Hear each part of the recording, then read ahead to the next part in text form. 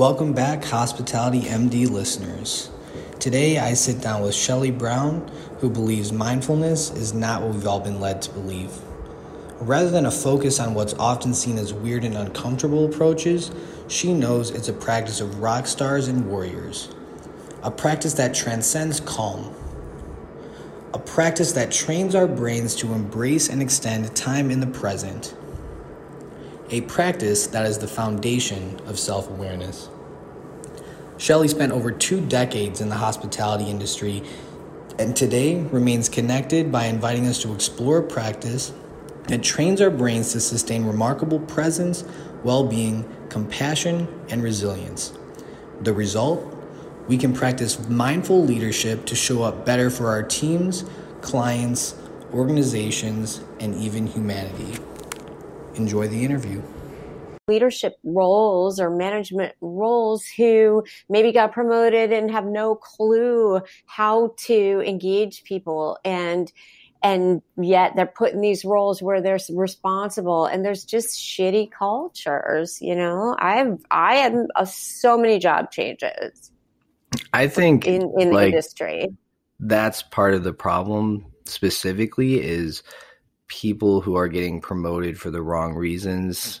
Individual contributors who have no idea how to speak with people, how to manage them, how to motivate or lead somebody else. And then it's like the blind leading the blind at that point. And I think that that contributes a lot to it. And also one thing, and I think this is why you and I have connected so much, because I really, really love your message and what you're doing.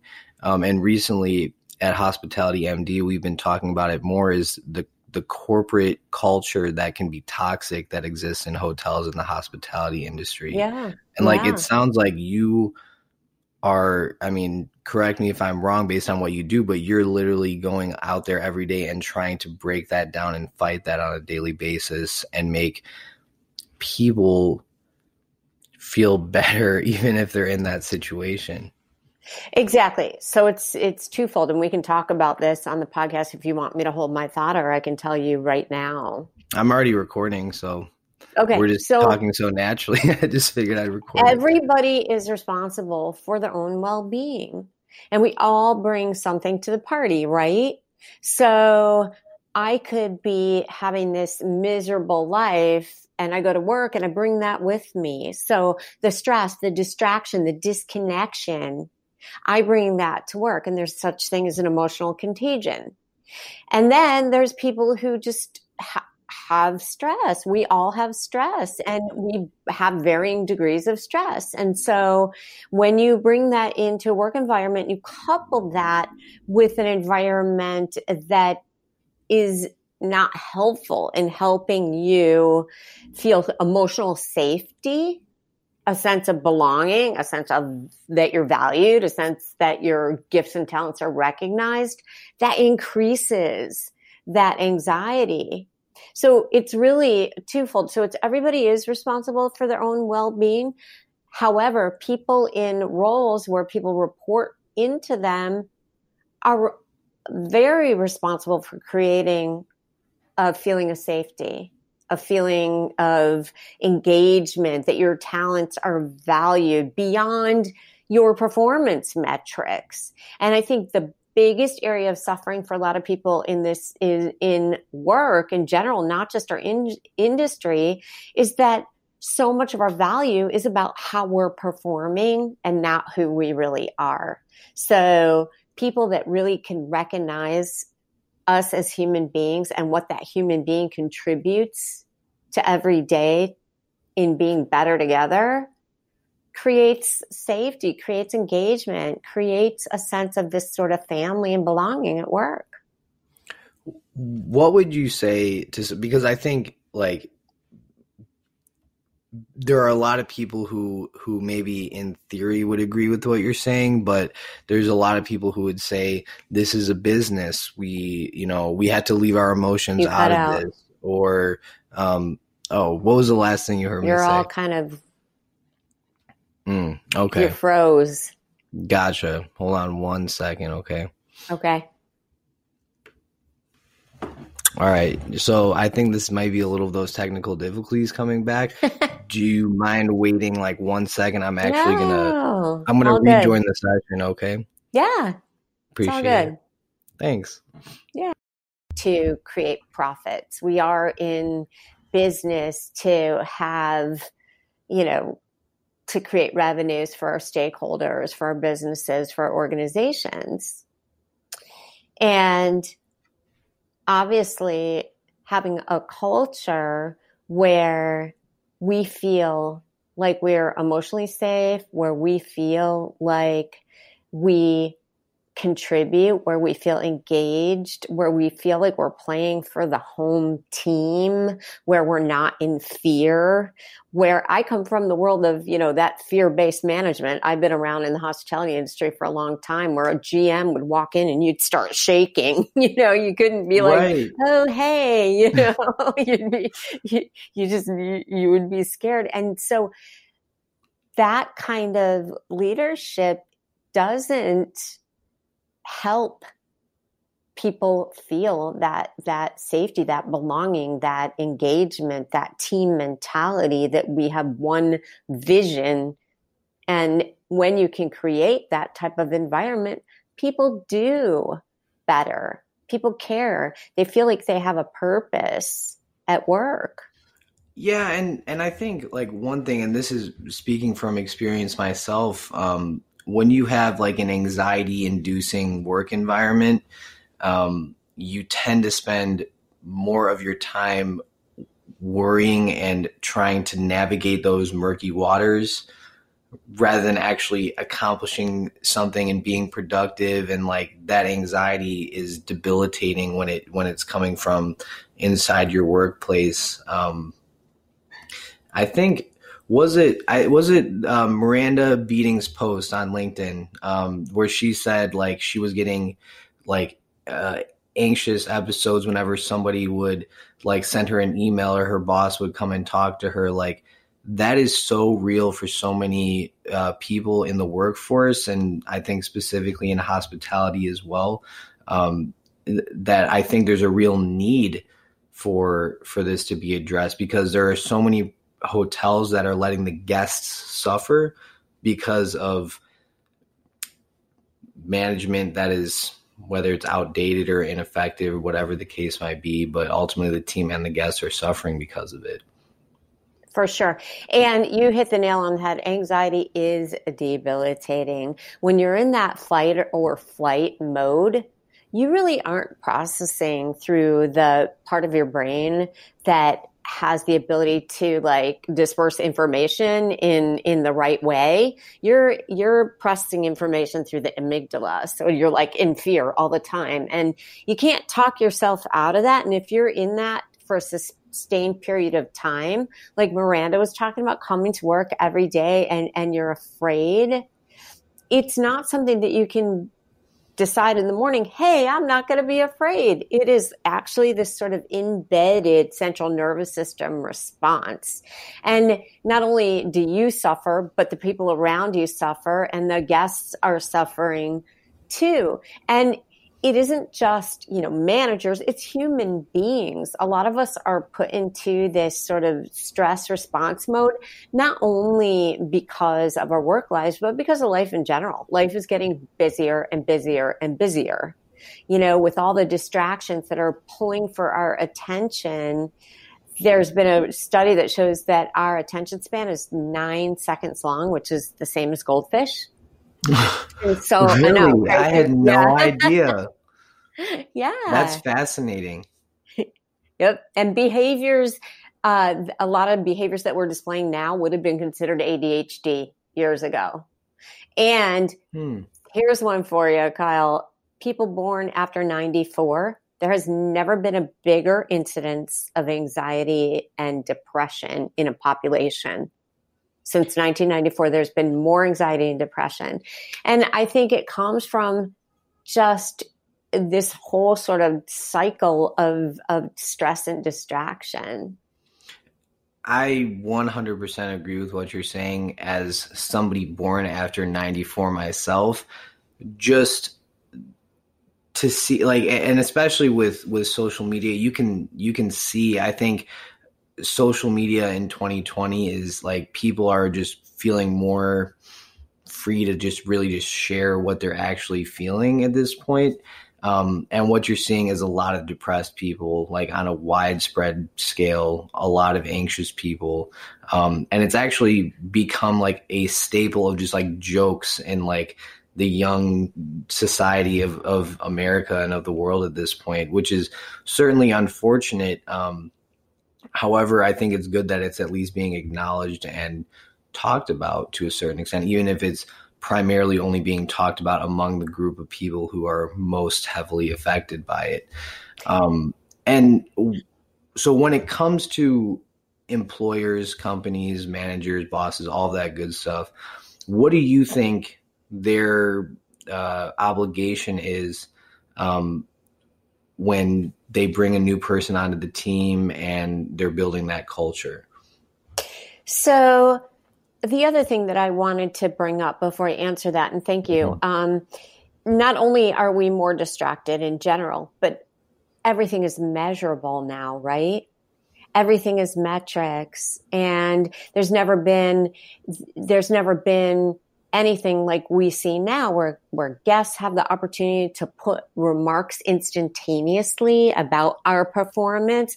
So technology, this is still at the speed of light. We don't see that stopping. People are more distracted, and the expectations of customers are changing all the time.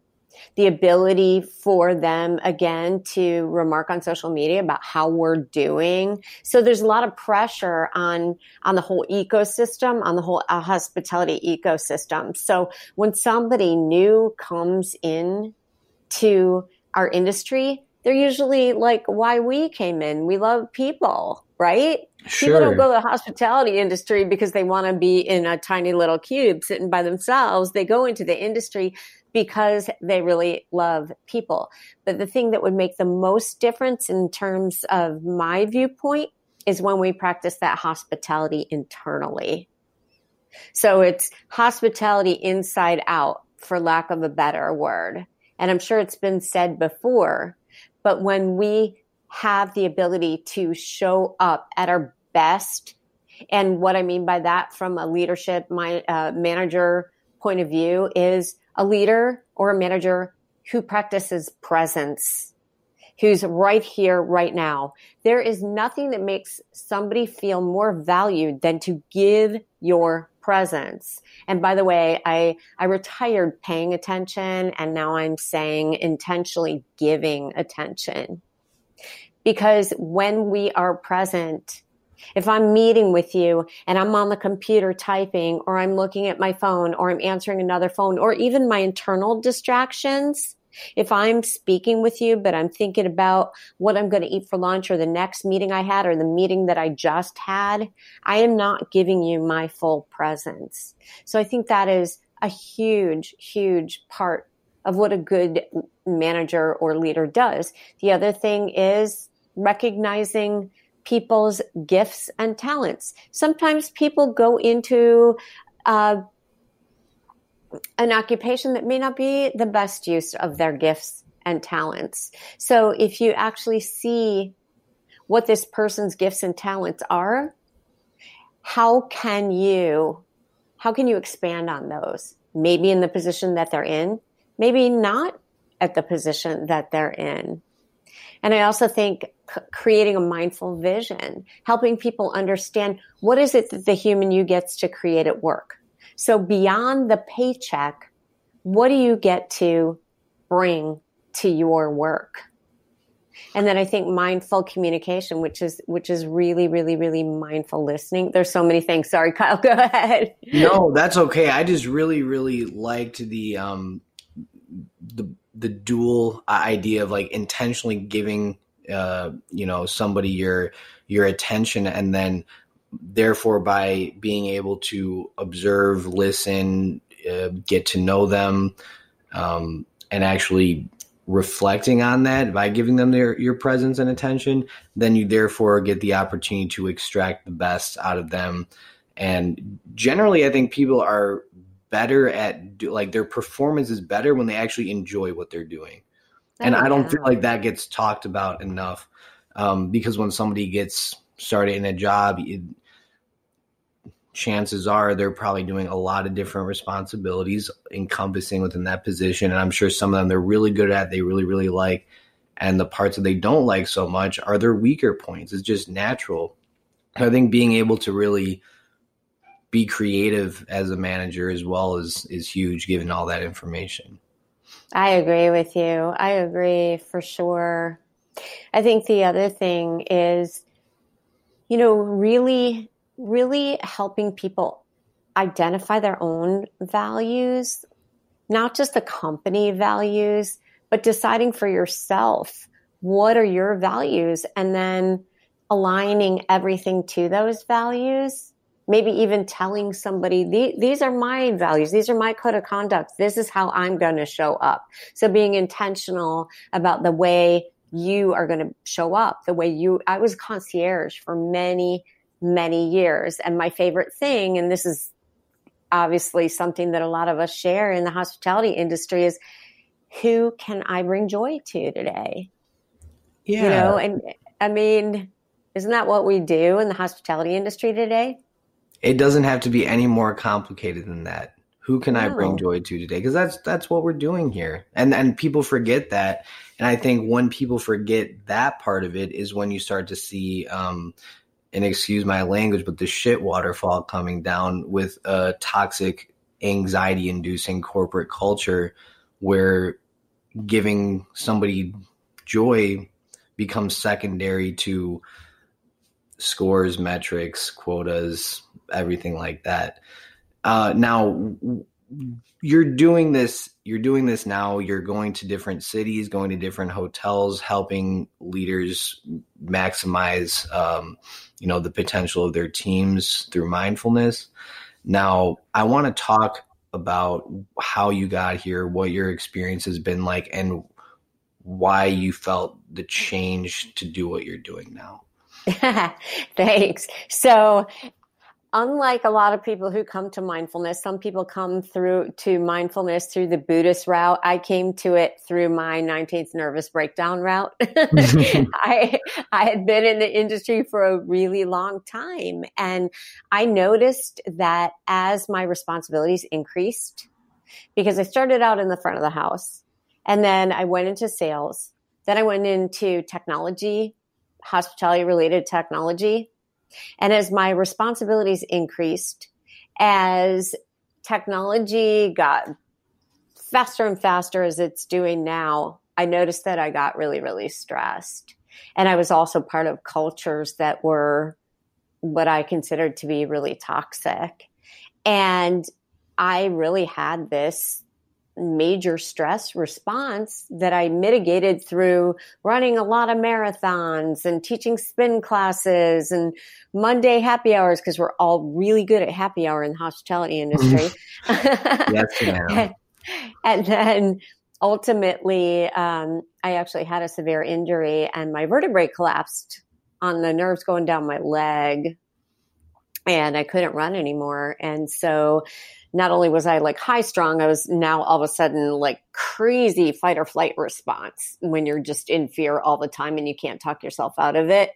And I had taken some time off of work to heal, went back to the industry, and I could not deal. I was stressed about everything. And again, working for another toxic culture. And I was put on performance improvement plan, which is never fun and never good for the ego. And it was because I was stressed.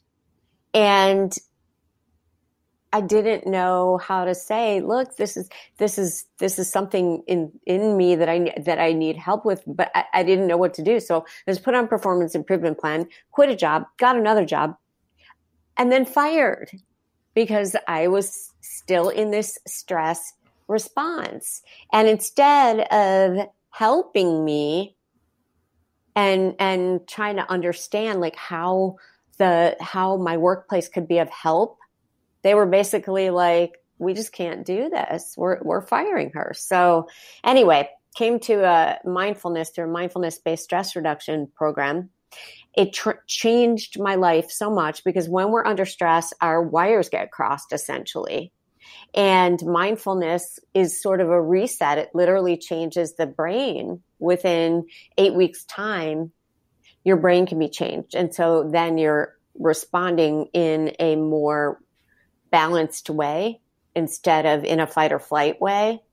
And it was so transformative. I had to learn all I could about it. And so I studied with a couple of different former Buddhist monks and decided that I wanted to give back to this industry and put together a workshop to help people not only understand what mindfulness is, but also to demystify it for people. Because a lot of people, when you say the word mindfulness, they're like, oh, woohoo, let's sit with our legs crossed with our socks off in namaste position. And that's not my way. I actually use rock music to help people understand what mindfulness is.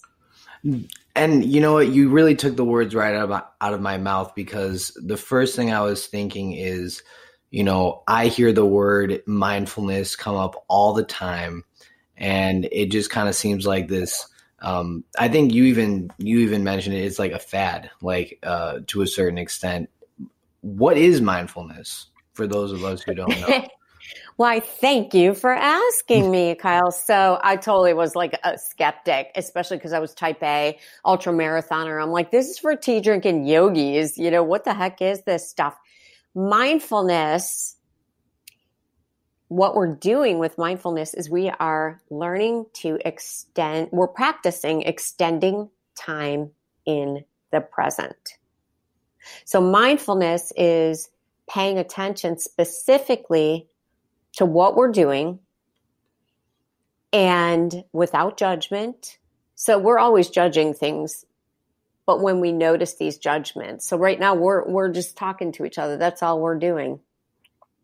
Distractions, what we're trying to do with extending time in the present is to limit the distractions or the sufferings, the fear, the worry about the future, the regret, the remorse about the past, the autopilot way that we go about our life. And so we're just here. And when we're just here and we're just extending time in the present,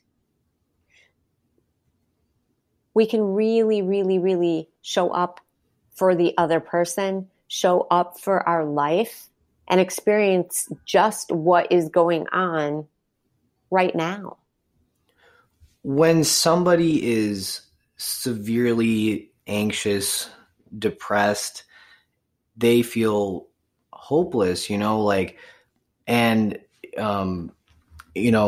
at it from the lens of okay, if somebody is so anxious that they can hardly get out of bed and do the dishes today, how can you take somebody who's in that position and get them to actually intentionally put energy toward mindfulness? Because it sounds to me like that's a very intentional, very directed, and very energy consuming practice to get into. How can you help somebody who feels like they have nothing that they can do to get better? So I was one of those people. I literally was so consumed with stress and anxiety that it felt like I had a noose around my throat. I woke up every day with an internal buzz. I went to work every day, sometimes couldn't even go to work because stress literally consumed me. And a lot of times when we're that anxious and we're depressed, we don't see a way out. And many of us who do go through that stress and anxiety, we're looking for ways to get out of it, to make an end to it, to make it stop.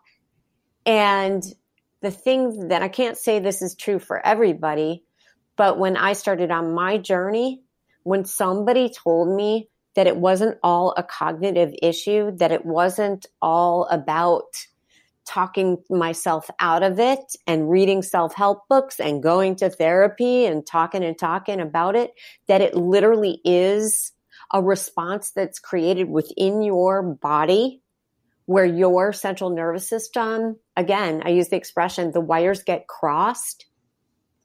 When this person said to me that those wires can get reset, that gave me hope.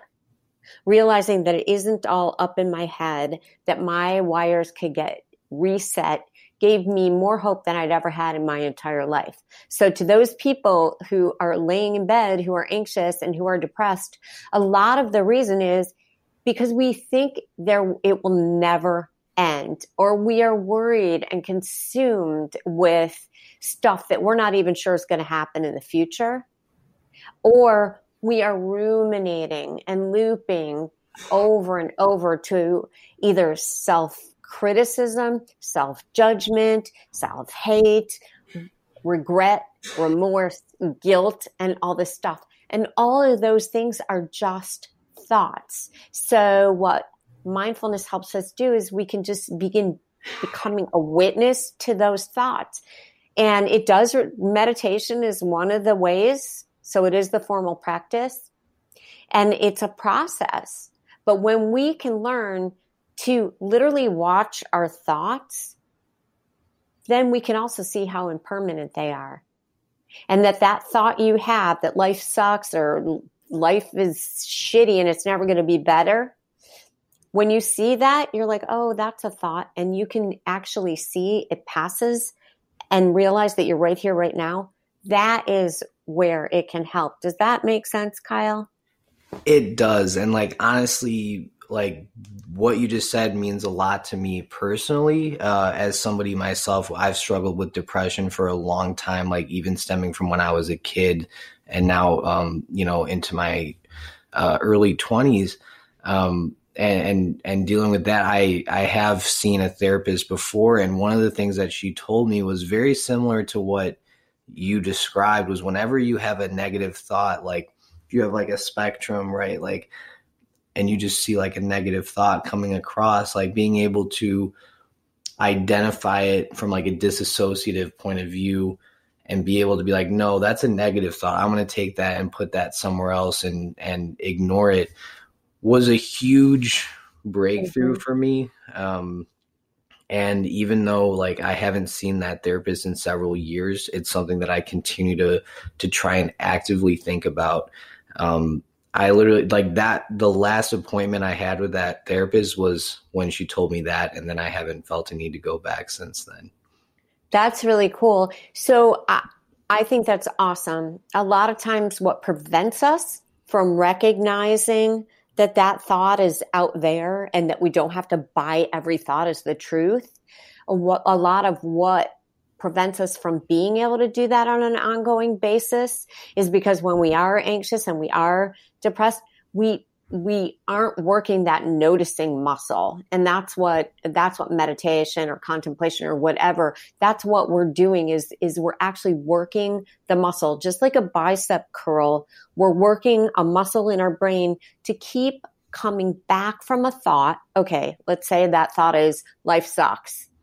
When I think that thought, life sucks, if I don't notice I'm thinking it, then life sucks because I'm believing that's the truth, right? But if we can practice that noticing muscle, like in meditation, and that thought comes by, life sucks, the more I notice that thought and come back to the present, and in meditation, oftentimes the present is our breath, the more I practice that sort of brain bicep curl of coming back to the breath, the more I can see the impermanence of that thought and that it's just a thought and I don't have to believe all the bullshit in my head. And it's a practice because we all know most of the shit we think is not true, right? Well, like just think about how many millions of miles per minute, like the average brain can think. Like we have so many thoughts, we can't even comprehend them at the same speed that we're thinking them.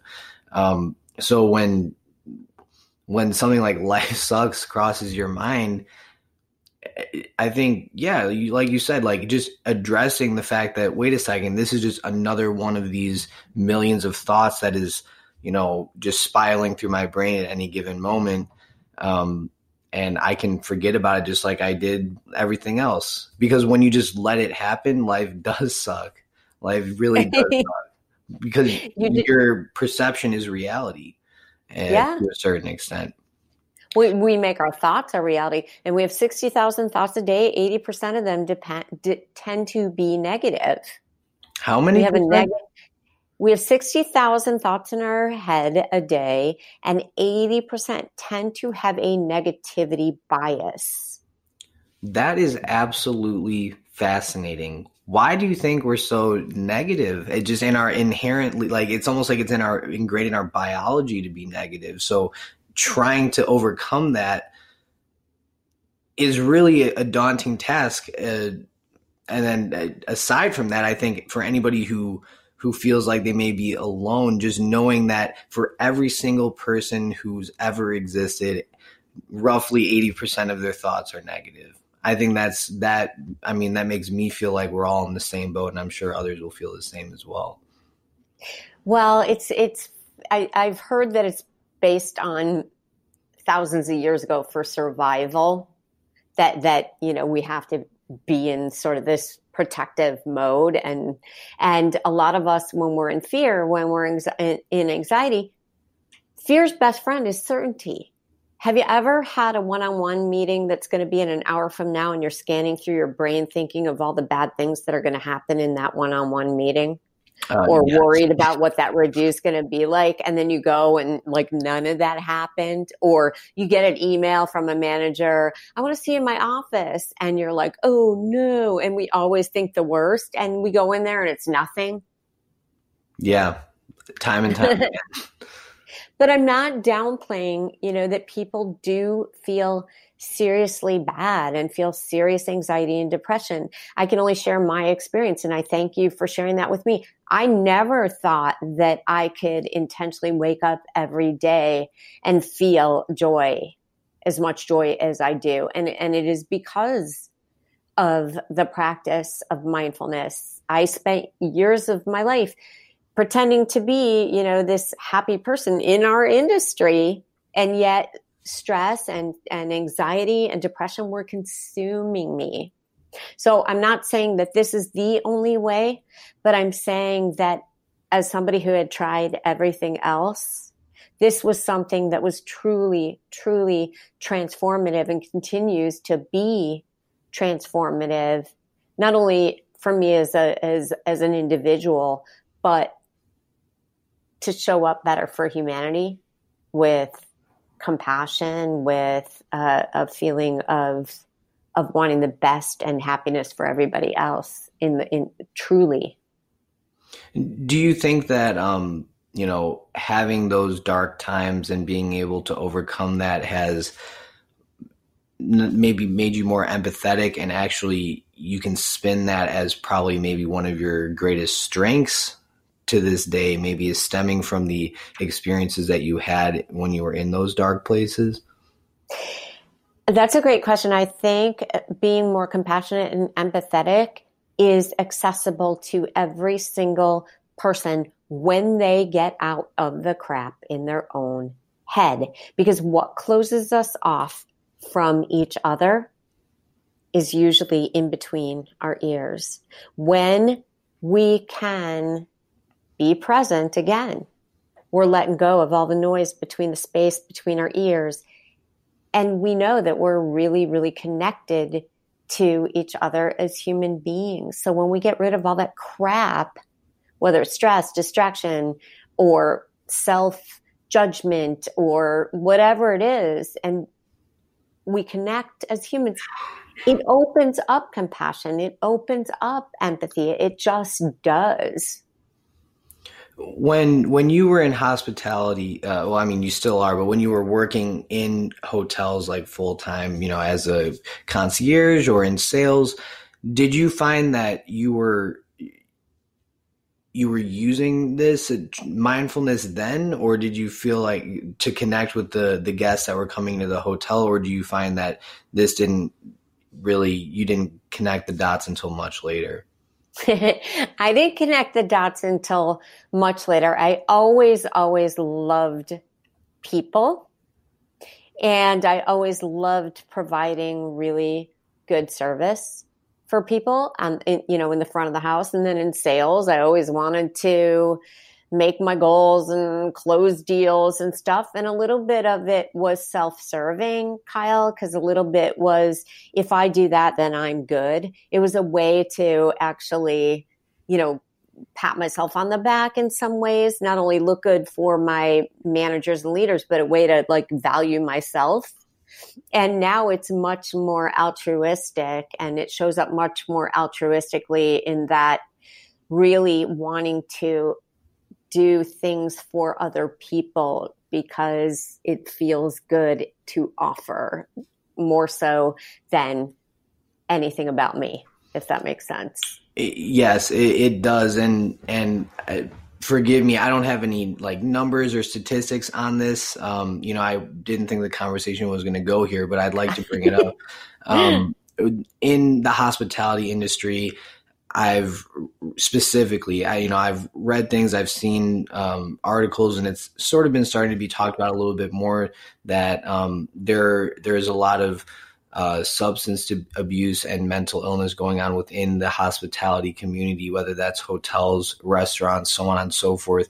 My first question in regards to that is, number one, have you heard about this? Are you aware of it? Have you seen it in your experience? And number two, if so, do you think that depressed people or people who are more apt to maybe have substance abuse problems are better fits for hospitality naturally? Or do you think it's because of spending your time in hospitality, how demanding and rigorous it can be, that those people may come out on the other side with a little bit more problems than, say, somebody in another industry? I think people in general, and I'm not, a mental health expert. My focus is on mindfulness, and I think people in general are suffering more than ever, just because the disconnection, the distraction, there's a myriad of reasons. I mean, the hospitality industry, restaurant industry have always kind of been notorious in that regard, but so has the music industry. I mean, think of every rock star, right? Sure. And so I think I think it's just people in general. And some of it could be the hours, and some of it could be that maybe people who have the desire to provide service. I don't know, Kyle. This is not my area of expertise at all. Sure, absolutely. Well, thank you for your thoughts on that nonetheless. Now, I do want to go back even further to ask you the question that I ask every single guest that comes on Hospitality MD, and tell me about the first time you recall feeling hospitality. You froze. Oh, okay. Did you hear my question? No, you froze. Go ahead. Okay. So I wanted to know what the first time you felt hospitality was like, if you can remember. When I was a little girl, we stayed at the Fontainebleau Hotel in Miami, and I was so mesmerized by the grandeur of this huge, huge hotel and resort in Miami, Florida. And it was so magical. It was so incredibly magical to me that I just fell in love with hotels right then and there. I don't know that I knew that I was going to begin working in the hospitality industry, but that is one of the most vivid memories I have in my life. I actually got chills because I'm very familiar with that experience.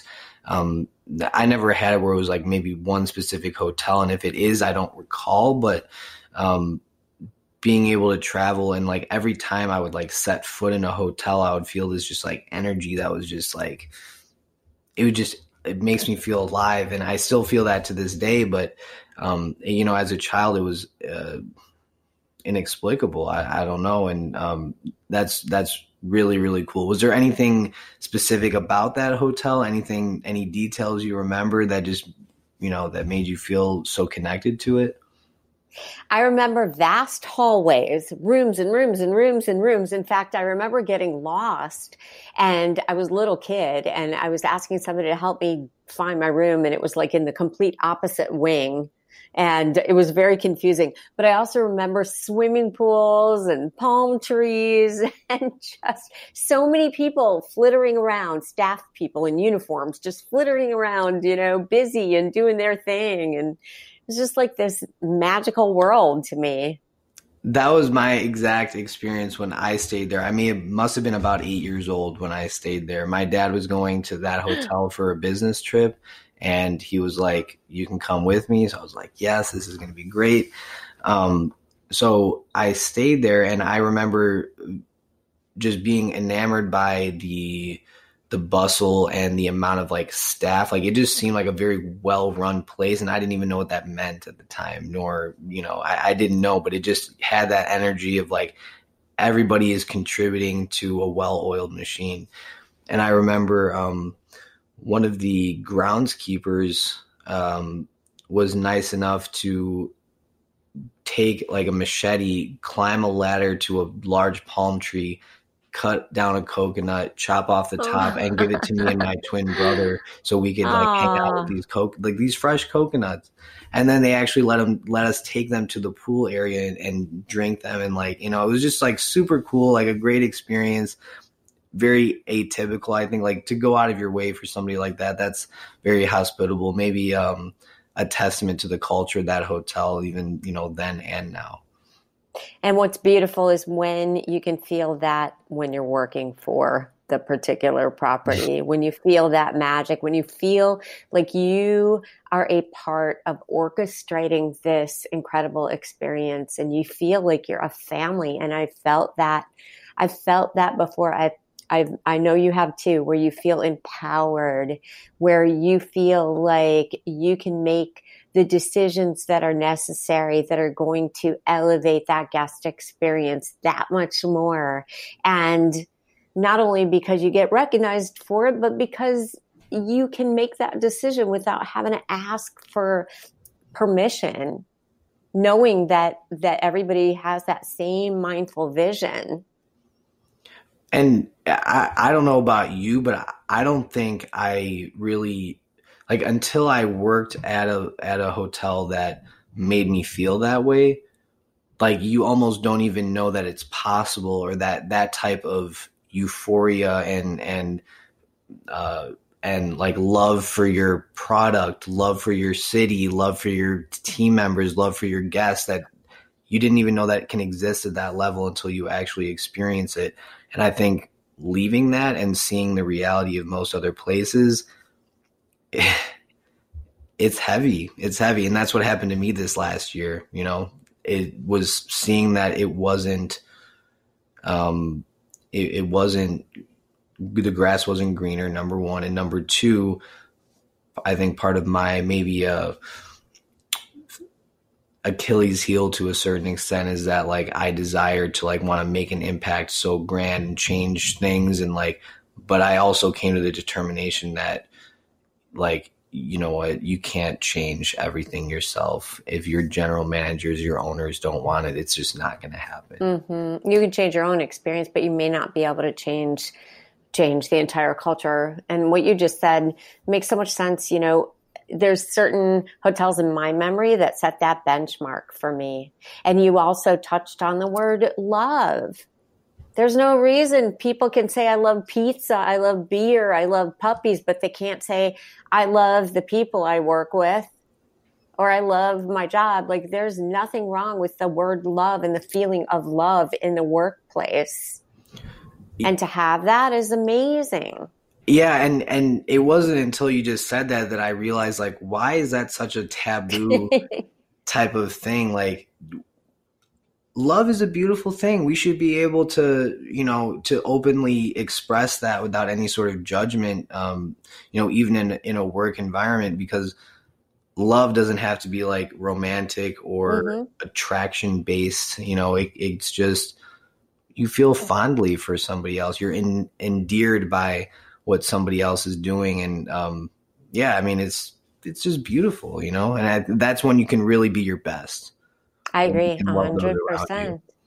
I agree 100%. And there isn't any reason that we can't say it. And I think that the people who don't feel comfortable being able to say that could have a lot to do with their outside life. And it could also have a lot to do with outdated management styles where you have to lead with fear, and fear isn't a really good motivator at all.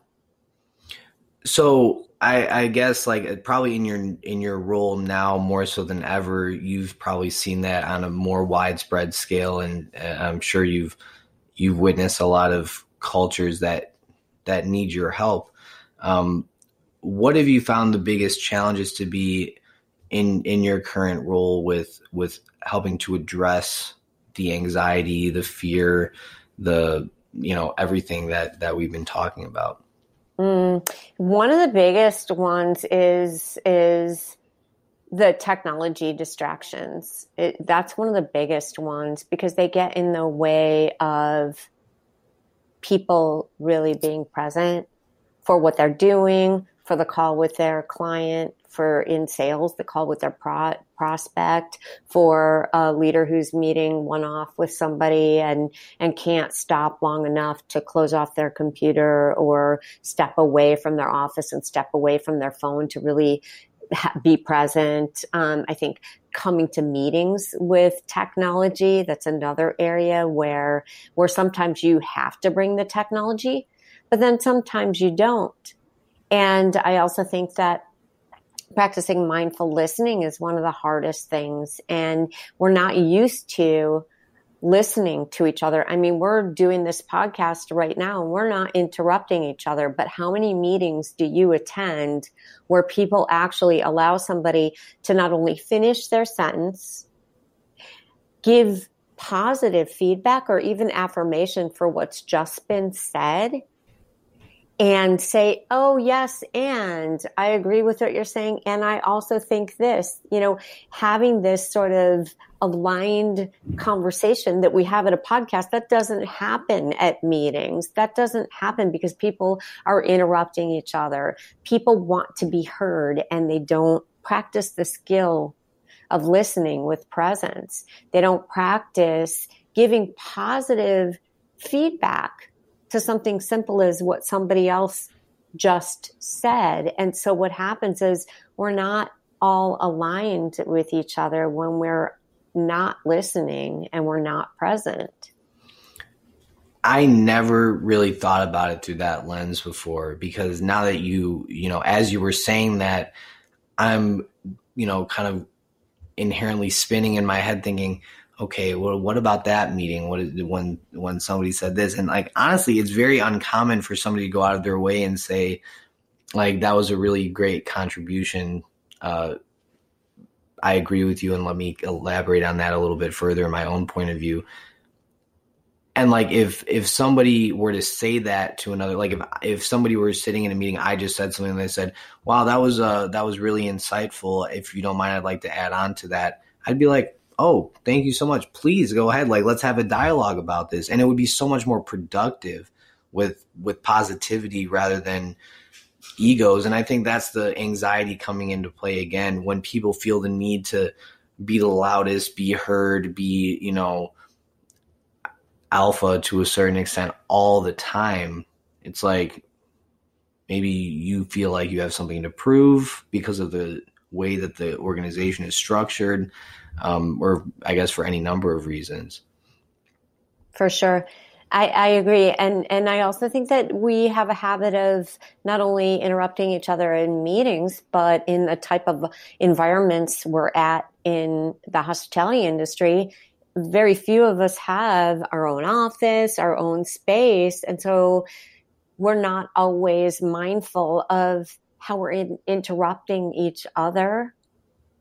You know, how we're interrupting each other, whether it's, you know, in when you're sitting there in the back of the office doing something on the computer, people aren't really mindful of getting right in your face. You know what I mean? People sure. are not thoughtful about that kind of stuff. We want immediate answers. We practice impatience a lot more than we practice patience. And technology just makes that so much more true. Yeah. I mean, there have been places that I've been at where I'll be off, but I'm expected to be responding to emails all day long and essentially working from home. And all because I can get the Outlook app on my phone. For that reason only, it's like you're working that much harder, or always, always feel like you're on call because those emails are always coming through. Or somebody can call you at a moment's notice, and there's a kind of a general understanding amongst, I think, humans now in 2020 that every person pretty much has their phone on them 100% of the time. So you have an obligation to answer. And if you don't answer, that person's going to know that you're not answering intentionally because they know you have your phone on them. And it's just a cycle of anxiety and stuff like that. Do you think that there's any way to overcome that as a society, or do you think we just kind of have to learn to, because to a certain extent for me, I kind of feel like those feelings are inevitable, given the situation. And I think maybe just being able to, again, acknowledge those thoughts rather than, maybe eliminate them if that's at all possible. There's kind of two parts to that. So when you're sitting at home on your day off and you get a text from the hotel or you get an email from the hotel, what happens? What's the immediate thought? What's the immediate feeling? Wow. Let me think here for a second. Somebody called off. Do I have to come in? Maybe your heart starts racing a little bit. What's going on? Is the system down? Does somebody need something? Did somebody get hurt? I mean, again, an infinite, like just a flood of thoughts comes into your head, and it could be anything. So yeah, anxiety for sure.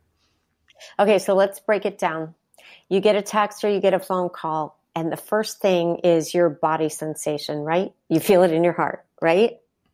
Even Absolutely. before you have the thought. So you have that feeling in your heart, and is it pleasant or unpleasant or neutral? Generally unpleasant. Okay, so we're talking about the 4 foundations of mindfulness. So 1, the body sensation, that feeling in your heart, like, and then there's every experience. We have 3 reactions. It's unpleasant, pleasant, or neutral. Those are the feeling tones. And then, so it's unpleasant, your heart is racing. And what's the thought even before you read the text or the message? Somebody called off, Oh, sure. Right? Yeah. Like the guesses, the anxiety, the worst case scenarios are always before you even, look at the message, the worst case scenarios instantly come flooding into your mind. And then what happens when you read the text or the message? You either get confirmation that your worst fear is correct, or you're just kind of annoyed then that, like, why would somebody like, if it's not a worst case scenario, why the hell are you contacting me on my day off for something that can wait until I come back in? Okay. So for those, why the hell are you contacting me? Do you ever find yourself going, oh my gosh, I can't believe I reacted that way and thought a billion things when it wasn't any big deal? Yes, all the time. Because then I'm like, okay, I'm like, what's wrong with you, Kyle? Like, why are you thinking that way? But then again, I feel like it's happened so many times where it has been the worst case scenario that it's kind of just ingrained now. So this is a pattern that you've established. And one of the things, before we address, like, will this ever change? Let's just talk about you, Kyle. If we practice mindfulness and we learn to extend time in the present, we get more in touch with what's going on with our bodies, right? So that text comes in or that email comes in, and the minute you feel your heart racing and you notice that, that's a moment of mindfulness where you can actually take a breath and just be like, okay, so I'm going to check this out and see what's going on. Or if you don't catch it there and you feel that anxiety, like, oh crap, what's this now? And it's unpleasant, and you sense that it's unpleasant, that's a choice point again to practice mindfulness. So when we're slowing down and we're extending time in the present, you get that heartbeat, you know it's unpleasant. That's another choice point to not go to the thoughts, right? So then here we are, we're extending time in the present, and we notice ourselves having the crazy thoughts. Somebody called in sick, something bad's happened, blah, blah, blah. When we notice that we're having those thoughts, there's another choice for mindfulness. Okay, let me see what this is. So we've already mitigated some of our own suffering by noticing our own reaction and being able to come back to the present without going through this whole reactivity thing where we're like, oh crap, I can't believe I let this do that to me again when it was no big deal, right? Yeah. It's normal, and it's just the self-awareness, practicing self-awareness with those 4 steps of mindfulness can help us so we suffer less as individuals. Then the other thing is, if there is any possibility of putting some boundaries around how and when people can reach out to you, if it's not a big deal, then setting a boundary that if this can wait, I will check in with you at this time on my day off just to make sure everything is going okay, right? Yep. So this is exactly what I do when I come in to work with hotel teams. We talk about some different areas where we can co-create mindfulness practices as a team to help everybody show up better together. And, you know, certainly I don't lead any of these types of conversations. It's whatever's going on with that particular team. Where are there areas where we can practice? And it's not perfect. It's not about perfection. It's how can we show up better together, and we come up and co-create these different ways and begin slowly implementing them. And it takes sort of a getting used to process, to get used to new ways of being. Oh my gosh, Kyle, thank you. I think we all have an intention. We have an intention every day to treat others well, but we get distracted. The biggest interrupter of our good intentions is distraction. I would first of all say thank you for being part of this wonderful industry. And the other thing I would say is that we all have a responsibility for the way we show up for one another. And that obviously transcends just the guests that we're serving, but having that hospitality also be focused internally is the most important factor for each individual's well-being. And that will spill out into the way that we practice hospitality to our guests.